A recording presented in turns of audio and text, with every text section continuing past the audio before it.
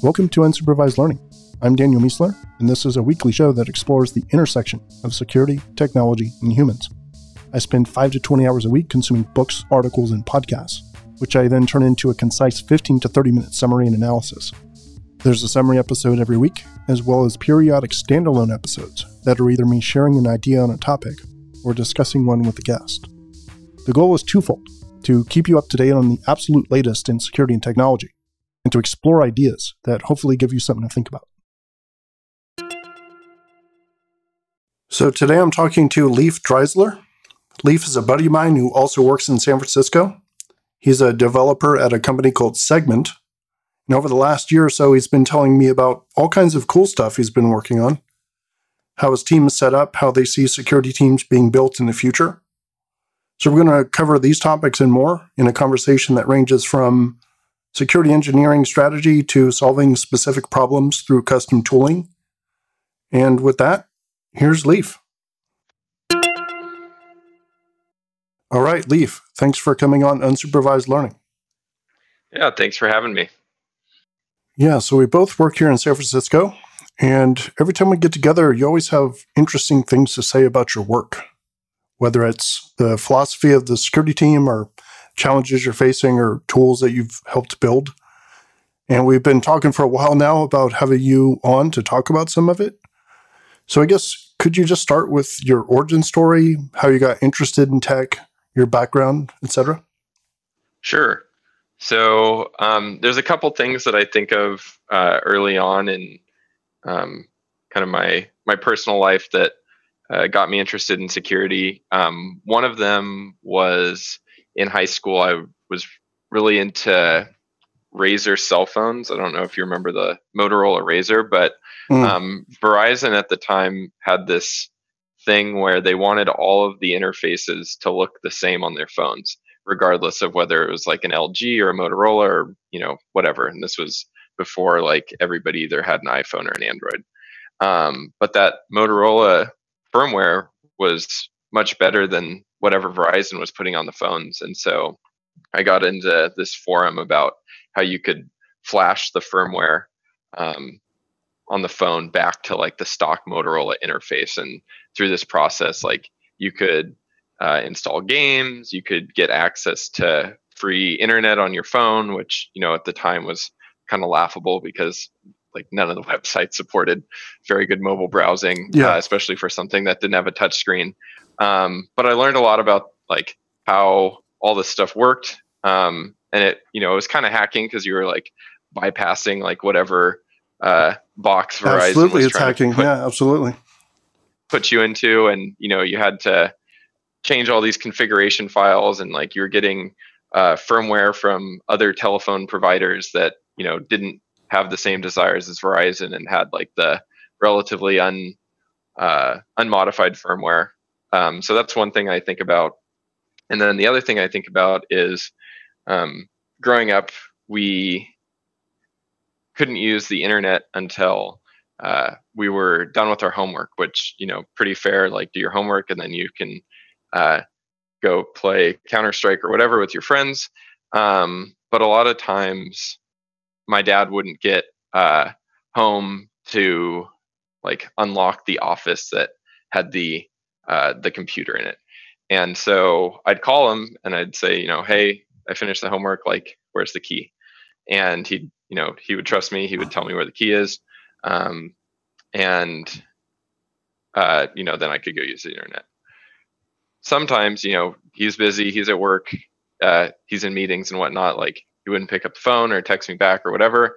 And I wanted to use the computer because I had held up my end of the bargain and he hadn't yet. Not that it was his fault, but and so one of the days I just made a copy of the key and then I still followed the rules. Like I would make sure my homework was done and then I would go do whatever I wanted. But then he found out that I had a key, and so he would, he like took the key away or whatever. And so then I needed. So was he like a combination, like proud and upset, and like unsure of which one to be? I don't think he really cared. I think he probably thought it was funny, honestly. Yeah. And then kind of the next iteration was, I got a laptop from one of my friends. It was like an older laptop that they weren't using anymore. And then the key didn't matter. So because like we had Wi-Fi, and so then he would start hiding the router, and then he would tell me like where the router was hidden, and then the office was unlocked, but like the router was somewhere else. And then one of the days I was like, all right, well, there's got to be a way to get on somebody else's internet. Like, why do I have to use my own internet? And so I did what any like 15-year-old kid would do, and just like went onto YouTube and looked up like how to hack Wi-Fi. Yeah. And this was the days of Backtrack, before Kali was Kali. And of course there was, and WEP, exactly. And so, of course, there was some tutorial of somebody going through how to use AirCrack and, how to crack the passwords from somebody else's network.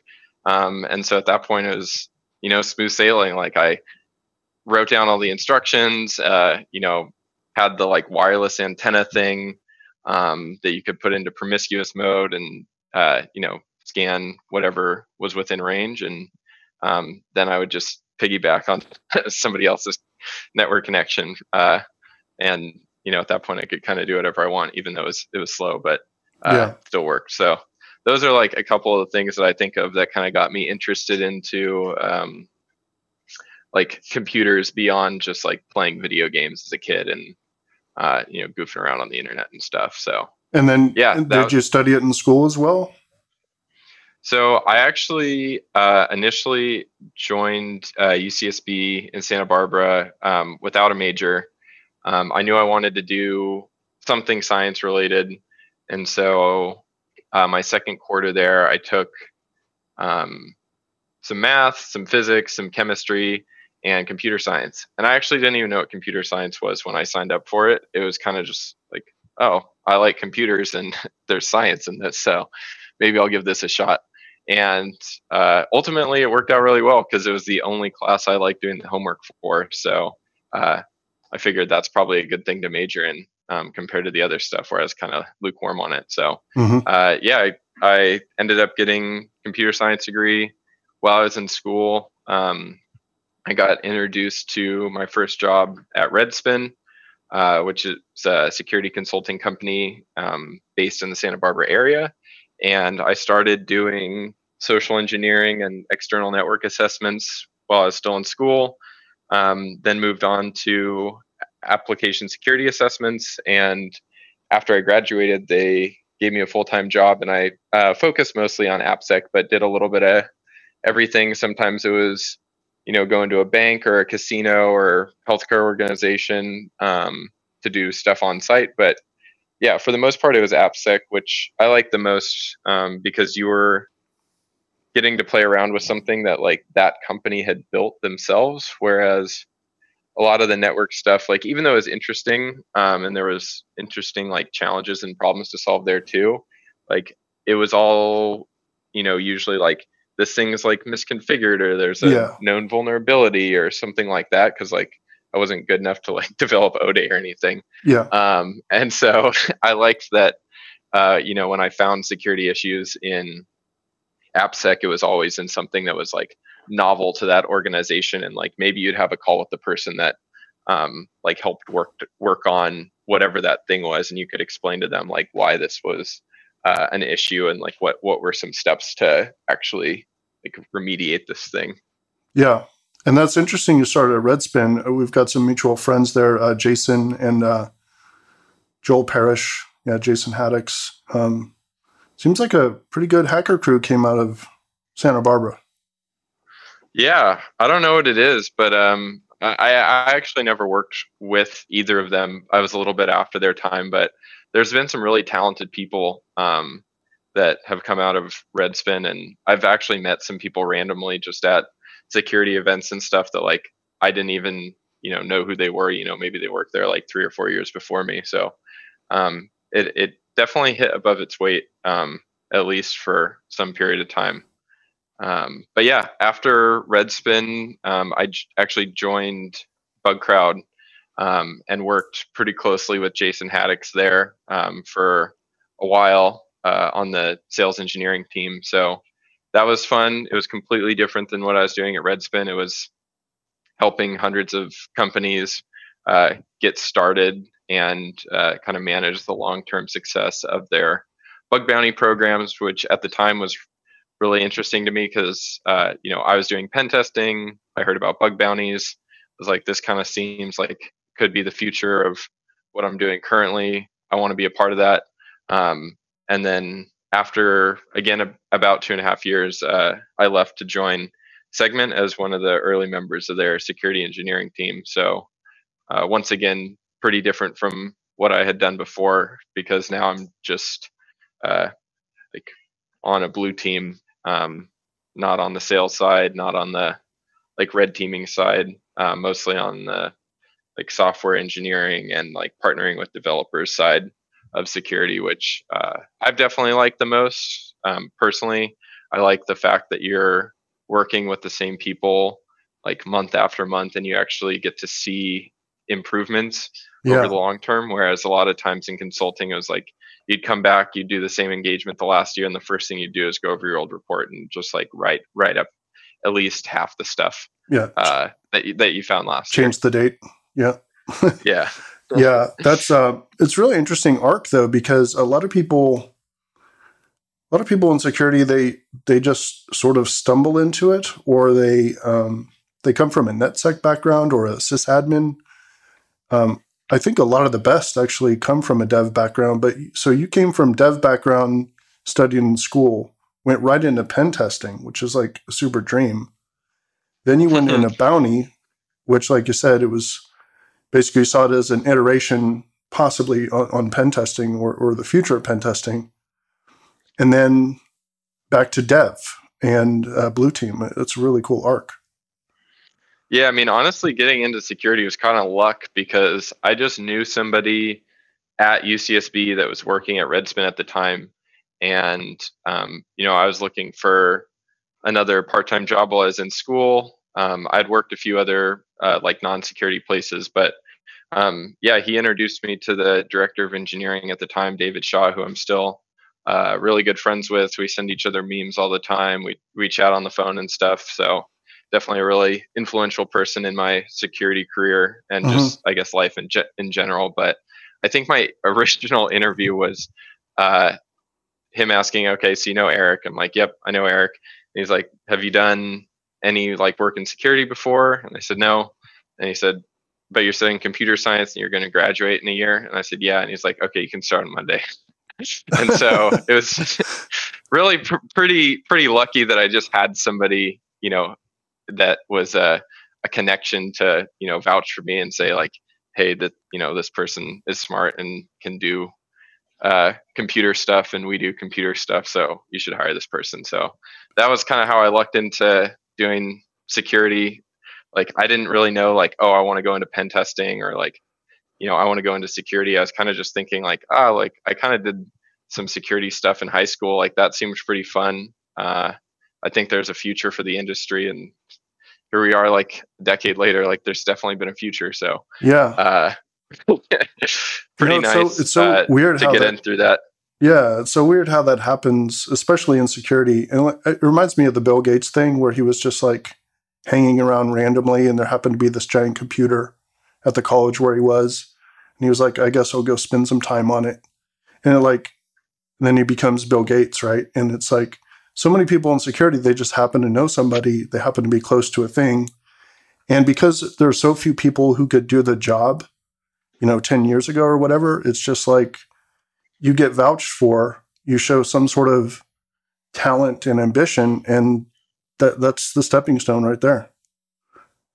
Yeah, I think another thing is like even when I was graduating in 2013, like even less so than there is today, like there wasn't really a lot of places that had like a defined path for security in terms of like an academic path and like what you study. Like it was mostly just either people that were self-taught or people that got computer science degrees and they're like, I want to turn this into security. Yep. Now I know there's a lot more options in terms of like different ways to learn about security. Like there's a lot more resources online. There's more places that have like certificate and degree programs and like mentorship and stuff like that. And I think it's great to see the industry start to mature and make getting into security more accessible.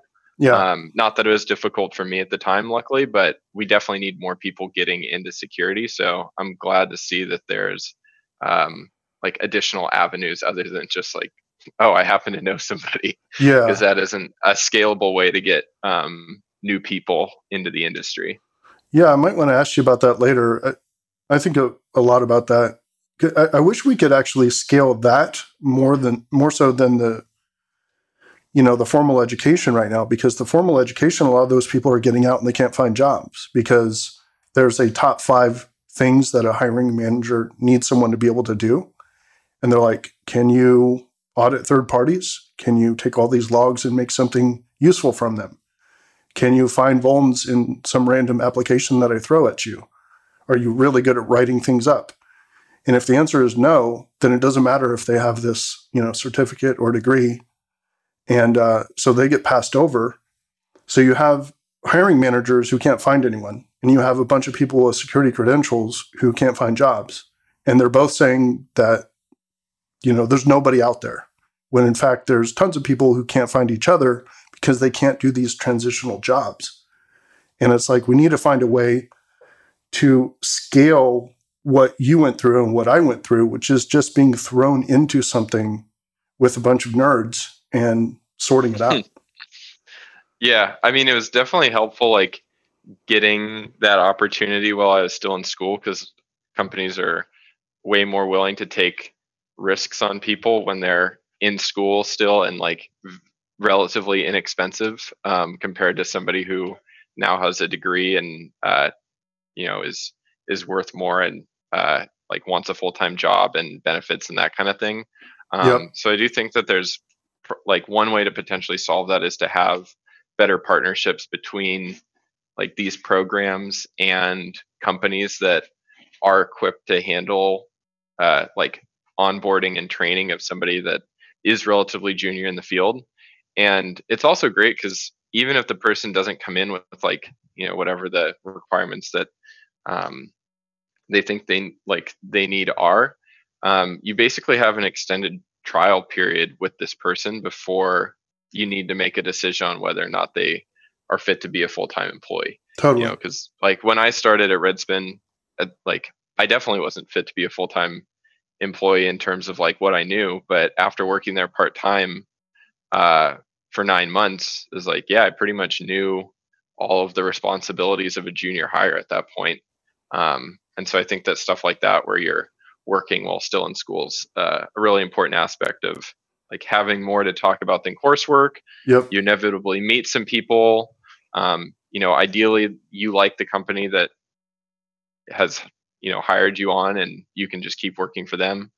So yeah, there's definitely a lot of benefits that I think of in like having that internship part-time job set up while you're getting started. Yeah, totally. So now you're at Segment. What does Segment do exactly? Sure. So kind of the tech that makes Segment cool is companies that are our customers, they need to move tons of event data about their customers from one place to another. So, maybe you're interacting with a brand on their website. Maybe they've sent you some emails. Maybe you've actually bought something from a physical location. That company wants to use all of this data that they've collected to create a more tailored experience for you. And we help companies do that. So we don't share any data between our customers. Like each customer has to build up their own set of information about their customers. And we're the infrastructure that makes taking all of this data from disparate tools and combining it with other tools that company is using. So at our peak, we're moving like a few 100,000 events every second to hundreds of different integrations on behalf of like our total customer base. And so on the data plane side, that's mostly engineers working in Go, and then doing a bunch of crazy stuff on the AWS side to make that a reality. Mm-hmm. And then we have people that are more on the control plane side. And so that's mostly TypeScript and React. And that's what allows our customers to actually configure like where this data is going, whether it's going to an integration or to their own internal warehouse or, you know, whatever they want to do with that data. So I'm mostly on the control plane side. Mm-hmm. I'm mostly focused on application and product security stuff. But we also have people on the cloud security side that are more focused on like how we do things securely in AWS. And as with any business, obviously there's parts that kind of span both those planes. Like it's not like a strict divide between control plane and data plane, but like generally speaking, the app and product security people are kind of more on the control plane side, and the cloud sec people are more on the data plane and cloud infrastructure side. Okay, that makes sense. So it's like it's an enrichment platform where you combine data from multiple places to get like the enriched form of it, the final form that you want to use. Yep. So if you have collected some information from your website and you want to send that to like Marketo or HubSpot, or you want to do an email campaign or whatever, the marketing and sales team for our customers like maybe using a few tools, they may be using tens of tools, and we want to make sure that wherever they need to use the data, they have it available. Cool. And so a number of times we talked about actually like the structure of a security team, and it seems like you have an interesting perspective on that. Can you talk a little bit about like embedding security resources inside of dev teams versus like a centralized team, and how you think about that problem? Yeah, sure. So as I mentioned, I'm on the security engineering team, and we're kind of the arm that partners most closely with the different software developers. We have other teams at Segment that focus on other stuff. So we have like our CERT team that's building and maintaining infrastructure related to logging and monitoring. They're the ones that handle incident response. They kind of span both the like cloud and corporate environments. We have corporate security, and IT actually reports to corporate security at Segment. So they're the ones that manage like employee onboarding and account provisioning. Well, that's interesting by itself. IT reporting to security. Yeah, it's kind of just how things worked out at Segment, because we had a really strong head of security, Colleen, who's our CISO. We hired a really great guy, Danny. He's actually the person I've worked the longest with anywhere, because we worked together at BugCrowd. And he had an IT management background, but also did like corporate security stuff at BugCrowd. And so he's built up like their or like IT infrastructure, like with security in mind. Like all the people on IT, they're just managing so many things that have such security impact, like account provisioning and like Okta and employee onboarding and all that stuff. Like almost everything IT does has like some sort of security impact. So yeah, I think that we're going to start to see more IT orgs report into security. And I know that historically there's been some setups where security is reported to IT. I think we're going to start to see that flip in the next like handful of years or decade, maybe. Yeah, I would love to agree with you. I think it might be the case for some forward-thinking companies, but yeah, it seems like a great model. Yeah, and I've seen a lot of groups also reporting into finance, which seems kind of similar, into a risk function, essentially. Mm-hmm. Yeah, and then speaking of risk, the fourth like sub team is our GRC team. So they're the ones that manage our compliance. They're the ones that interact with our customers when they send us audits or security questionnaires. They do third-party vendor security. They obviously partner pretty close with legal and privacy. So those are like the four pillars. And as I mentioned, I'm on the security engineering team, which is the combination of app, cloud, and ProdSec. So pretty close to software engineering. Okay, that makes sense. So, how are you doing the actual influence with the developers? Like, how are you interacting with them, trying to get them to do the right thing, stick versus carrot type situation? Yeah. So our first interaction with most developers starts with our training. So we actually give in-person training to our developers, and then from there, like we see that as a great way to get them up to speed on some security stuff. But also, it's just a really great way to build relationships, and relationships are how you get anything done. I don't think security is any different. Sure, Yep, there's lots of crazy technical challenges that security people and engineers and other people in your company face. But like, how big can a project really be if it's only being done by like a single team? And like, I would even count like working within like sub teams, like within a like one org. But like almost everything that you do that's going to have a large impact is you're going to need to do at least some coordination or get buy-in from another part of your company or have them do some work for you. And so I think that relationship building is incredibly important if you want to be successful as a security team, especially because we rely so heavily on people coming to us. There's no way that we can keep track of like everything that's going on at a company. yeah, We are significantly outnumbered by developers, even though I would say that we have a very favorable ratio compared to a lot of companies. I think our team is 8, and we have like just over like 100 people hmm, on the engineering side. So we're pretty well staffed, but like still, even if you're well staffed, like developers are just writing so much code and like making so many more changes than the security team. So you need to rely on people coming to you and saying like, "Hey, I don't feel good we're about this. working." How do I do it better?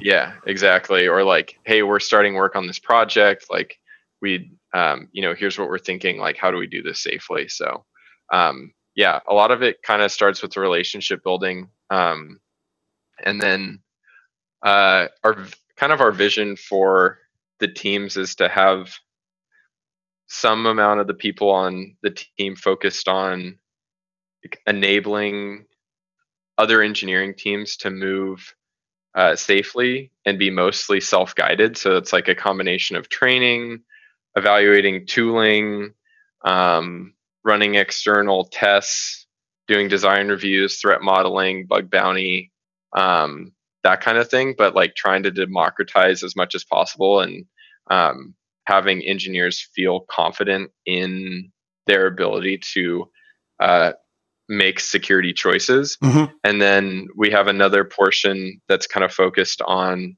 uh, embedding within teams to get impactful security work done. So having somebody that's just embedded in that team for the lifetime of, or like the initial project of like, getting something done. Yeah, that's what I was wondering. So, are you physically sending or virtually sending in this case someone to be assigned, like embedded, versus are you deputizing? Are you sort of saying, hey, we've noticed that you've caught on to the security stuff quite a bit. Can you be our representative within your own team? Or is it some combination? Yeah, so we haven't really gone the like formalized security champions route of like deputizing people. Our goal has kind of been to try and make as many people as possible security champions versus having Mm, it be a like defined role per team. Like, we really do think that security is part of everyone's job, and if you have um, more people thinking about this kind of stuff, like, you're going to be in a better state. yeah, And so we have a leaderboard where we keep track of security points. So if you do different positive things, like we'll award you points, and it's based off of like the Halo 2 or 3. I mm, think it's the Halo 2 like matchmaking like stickers for like level 5 and level 10 and stuff like that. So the goal of that first team is really taking the centralized security model, and as we get good enough at certain parts of it, figuring out how we can distribute it. And so I think that like basically any new thing that we do will start in some sort of like mostly centralized model. But the Mm-hmm. goal is, if it's something that we're doing all the time, how do we actually teach other people in the org, or how do we build tooling to allow them to do this themselves? Yeah. And then on the embedded side, that's actually like sharing the work effort associated with this task. And the goal is there to have um, like a shared responsibility between security and this engineering team, but also make it easier so that, as the team is working on this critical work, they don't have to always be getting a new person up to speed from the team based off of like whoever's on call or whatever. Like, you're supposed to have somebody on the team um, from security that's just like always has the context and can answer the questions more quickly and give you better answers. So for certain projects, we do kind of loan people out to different teams, and I think that's a really good experience for us to go through, because it just makes us better equipped to deal with questions even outside of the project, just because how more of Segment works. Yeah. Yeah, that makes sense. I love the fact that you're going right to every developer and kind of skipping the phase of deputies. It's like you wouldn't, Mm-hmm. like, in the future, we're not going to think of a time. I mean, if you imagine like physical buildings, you wouldn't have like a separate set of architects who are like, we're the building not fall down team. Yeah. Like, it would just be And kind of every architect would be into buildings not falling down. Yep, and I think it's a kind of a similar transformation that we saw like with DevOps and companies moving away from having dedicated QA teams. Like, this is just part of building good software. Yep. And if you want to take this stuff seriously, it's not something where it's like one team's responsibility. It's like, sure, you'll have a team that kind of specializes in that and is helping other teams do a better job, but really everybody needs to be caring about this stuff. And like, we're here to help, but ultimately it's your responsibility to ship something secure for our customers.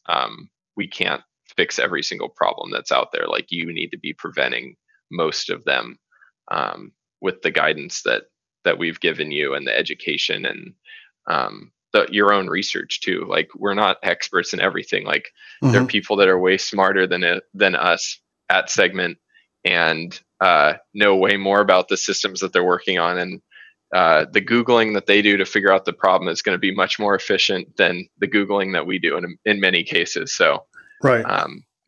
I do think that, letting teams know like, hey, this is your responsibility, is going to get them to take things more seriously. Yeah, I love that approach. I do think it is the approach that everyone will arrive at. They'll just get there at different times based on how much legacy they're dealing with. Yeah. So, and we have a huge. Oh, sorry. No, go ahead. I was gonna say, and we have a huge advantage there, because like, we're just a younger company. Like, we hired a security team relatively early. Like, we've made sure to build relationships like throughout the time that we've been there. Whereas, if you're a company that's a decade or two old, and you're trying to go back when you're already at a really big size and say, hey, this is another thing that everybody needs to care about, it's significantly harder than it was for Segment, which got on that train pretty early, and Yeah. it's much easier to maintain that than to retrofit. Yeah, that totally makes sense. So the other thing that you've always mentioned whenever we get together, I think the last time we talked about it was at AppSec Cali, but basically some cool projects that you've worked on. So basically some challenges that you've seen, which really are across the industry, but unique ways that you approach them. And you mentioned a few of them, starting off with the metric service. Yeah, I think the metric service is really an awesome project. It's actually a project that I haven't been super involved in. It's actually one of my coworkers, but I think this does a really good job of illustrating how we want to make security visible for every team. And so the goal of the metric service is to take any of the vulnerabilities that are, working their way through our vulnerability management process and bring them into one centralized area that helps teams understand how well they're doing. And so this will be a combination of vulnerabilities in third-party libraries identified by SNCC. This could be vulnerabilities from a pen test or from a bug bounty program, or maybe it's something that we found internally, or maybe there was a design review that we did that had some open implementation items. All of these things are things that would contribute to this metric service. And then each week we send out an email to the different engineering managers that shows them like, hey, this is a preview of your score for Friday, or I think it's Friday, I can't remember. But later in the week, we send out like the real metrics, which actually has grades, and it has, everybody can see each other's metrics too. So there's like a little bit of gamification going on there where, you want to compare favorably to your peers. And, but we do give people, advance warning anytime we're going to add a new contributing factor. Like we give them a few weeks where it's like, hey, here's the data, here's how the data is going to impact the scoring. Give some opportunity what you will with to this information. go and clean up there prior to it landing, right? Exactly. And so we think this is a really good system because like we always want people to know how we think they're doing in security.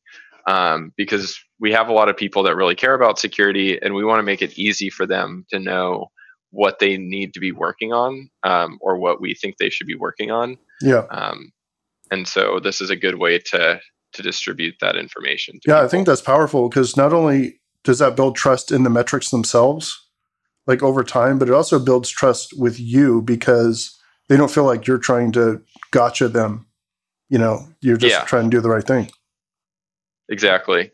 And it's something that over time we want to raise the bar too. So like what is going to get you, like an A or a B or whatever today, like hopefully if you do nothing for a year, your score will be worse because we've raised the bar. And, the fact that you have, 5 highs or whatever right now, like maybe that, I actually don't know what this would translate to, but let's just say that would give you a B right now. Maybe this time next year, that's an A- because we've raised the requirements to get the higher grades. Mm-hmm. Yep. Yeah, that makes sense. And then what about integration with multi-factor authentication? How does that work? Yeah, so I think this is a good example of something that kind of hits on that second function of our team, which is actually embedding with another part of the organization. And this is actually a project that went super well from like a deliverable standpoint, but was kind of a learning process in like the embed program because we just hadn't really done it before. We knew we wanted to build MFA. We had an engineering team that was like, we want to help you build MFA. And ultimately what it kind of turned out to be was like, I built the back end as part of some work with like our like the login service, the thing that handles like authentication for our customers via web. And then somebody else just like did all the React stuff to like wire it up to the back end. So it wasn't really like an embed. It was kind of more like a relay race. Like I just handed off part of it to them. And there was still some good knowledge transfer, and like I learned some amount from like their planning process and attended some of their stand-ups and stuff, but it didn't really have like a true embed feel. But this quarter I'm working on a new authentication service. So we're reworking the way that we handle some authentication on both like the web and the API side for our customers. And this quarter, I'm actually like attending every weekly meeting with that team. I'm partnered very closely with one of the developers We have a shared OKR between security and this engineering team to complete some shared work that has some high security impact. I have a one-on-one every other week with the manager of that team. I wrote a lot of the design doc for this new system and went through the security review process, not as a security engineer, but actually as from the software engineering side. So there was somebody else from my team that actually performed the security review of this system. And so this has been a much deeper embed with one of our engineering teams. That's cool. And so what does the service do? So this is the authentication service. So this is what handles when you type your username and password into Segment or your MFA code, or like if you're authenticating via SAML, this handles creating the JWT. It handles revocation of JWTs. We haven't gotten to this part yet, but it's also going to handle API authentication. So if you're somebody who's logging in programmatically to make changes to your workspace, it'll also handle that first layer. It doesn't handle any authorization. It's just, is this? Yeah, it's just like, is this person who they say they are? That's cool. Yeah, I remember a long time ago I went to a talk talking about. It was from Google, and they were talking about how like everyone had different auth-in services, and they just decided to unify it and just have one for the entire company and just simplify the attack surface there.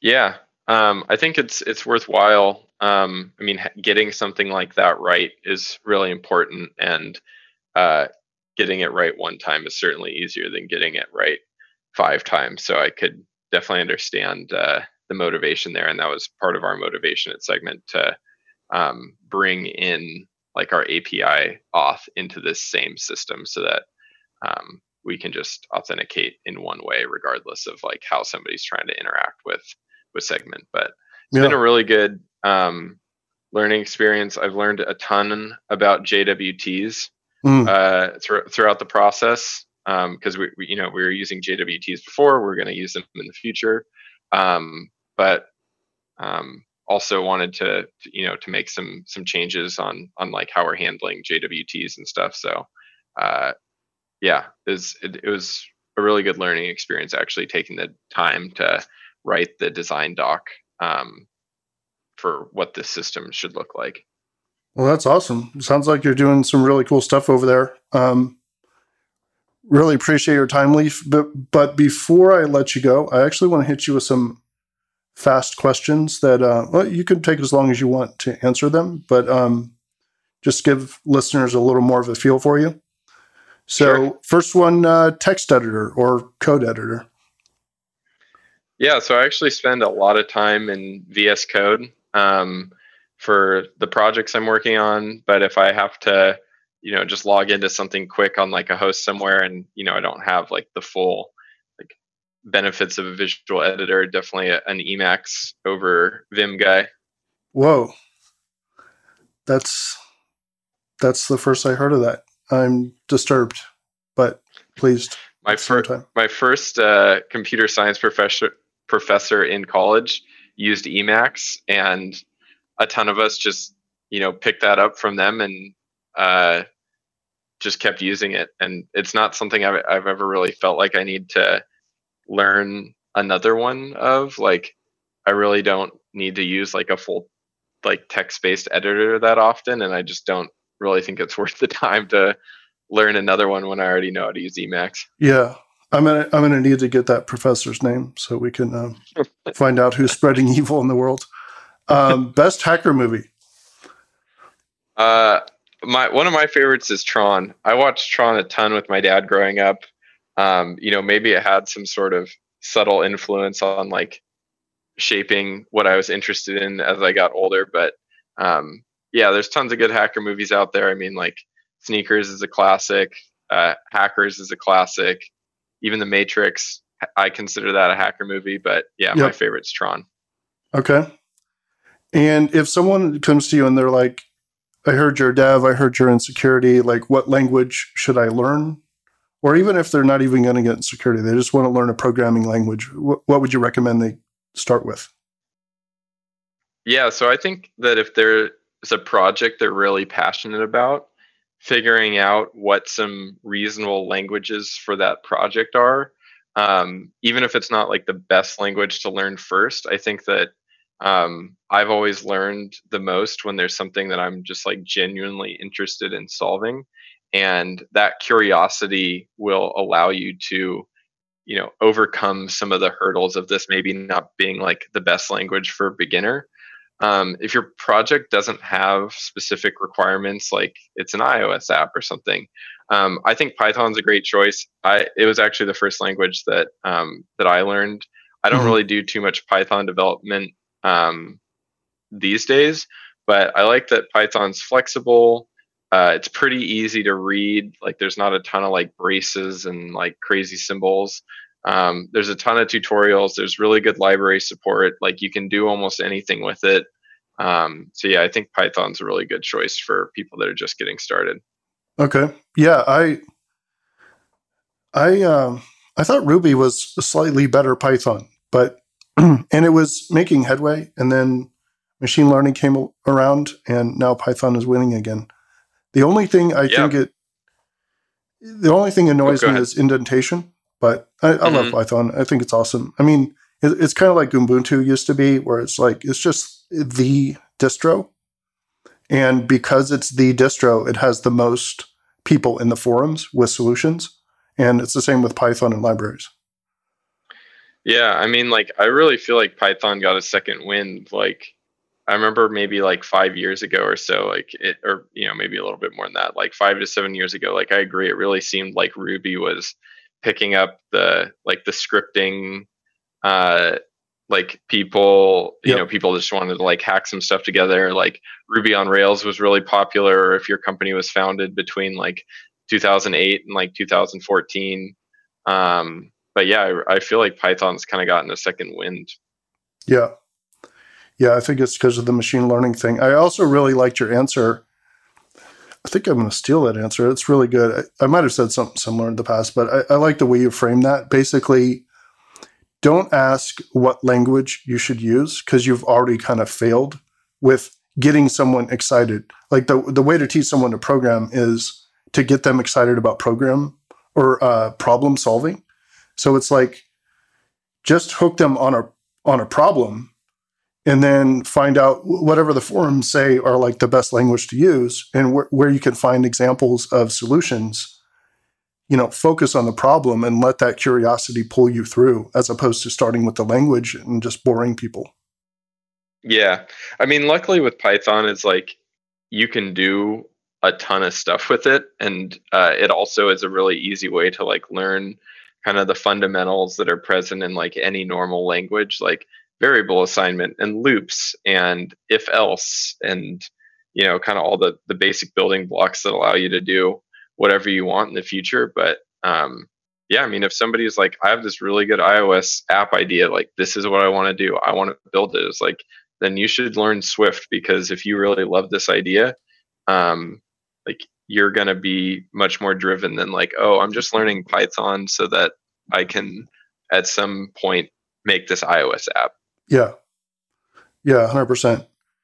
And what do you do when you're not coding? You're not doing development or other geeky stuff? So, I mean, the last few weeks with the shelter at home in place at NSF, I've been playing a ton of video games. Been playing a lot of the original World of Warcraft with my friends, but before that, is mostly hanging out with friends like outside Mm-hmm. of the computer and traveling stuff like that. Cool. And what would you do if money were not an object and not a consideration? If you just had all the billions, what would you do? I'd probably travel a lot, and if I was going to work somewhere, I'd probably consider working as a scuba instructor. That's why I love that question. It's like I got friends who do a little bit of boxing, and I got someone who's like a hardcore instructor, and their mission in life is actually to just open a gym and teach people how to fight and defend themselves and do real martial arts. And it's like, you see what people actually value. So interesting, scuba instructor. I got dive certified in the Gulf of Aqaba in Egypt. I've heard there's some really good diving over there. I've never dove over there. I've done a lot of stuff in like the Caribbean and on the Pacific side of Mexico and in Santa Barbara as well, but I haven't done any diving outside of the Americas. Yeah, I just did it that once, just open water one. It was fantastic. Last question.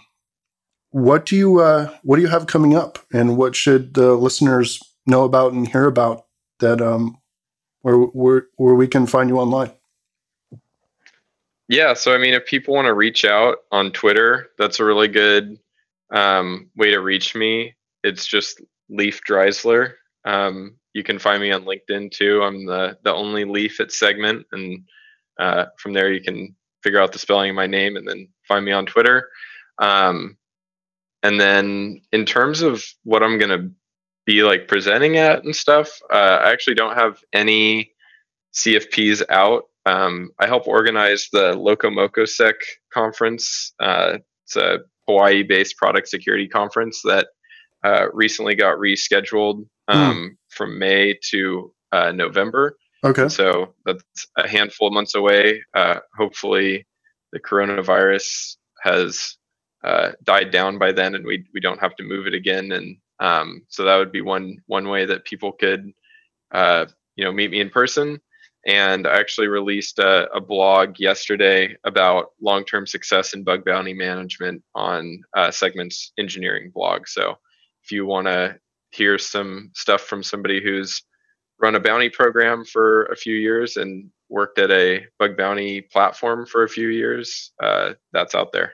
Yeah, I saw that post. It was really good. And I love the perspective because, like you said, you've been at the company, you've been a sales engineer there and done multiple roles there. And then you've actually run a program. So you've seen all sides of that. So that's a really good post people should check out. And yeah, I appreciate you saying that. Yeah. And respectful of your time here, I think we just hit the 1 hour mark. But Leif, thank you so much for coming on the show. And hopefully we'll get you hang out in person again here shortly. Yeah, I hope so as well. Thanks so much for having me. Awesome. Take care. You too. All right. Thanks for listening to this episode of Unsupervised Learning. I believe ads are not just annoying, but that their incentive structure is toxic to the content creation process. So if you enjoy the show, please consider supporting it directly for just $5 a month or $50 a year, which is 2 months for free. UL members get the newsletter each week instead of just twice a month. They get access to the archives. They get access to the UL Slack community, where we share ideas and links about the topics we discuss here in the podcast. They also get access to the UL Book Club, where we pick a book a month and talk about it live as a group. To become a member, just head over to danielmiessler.com/subscribe. And thank you so much to everyone who's already a member. Each of you is helping support a model of content creation that we really need right now. And I appreciate you greatly. We'll see you next time.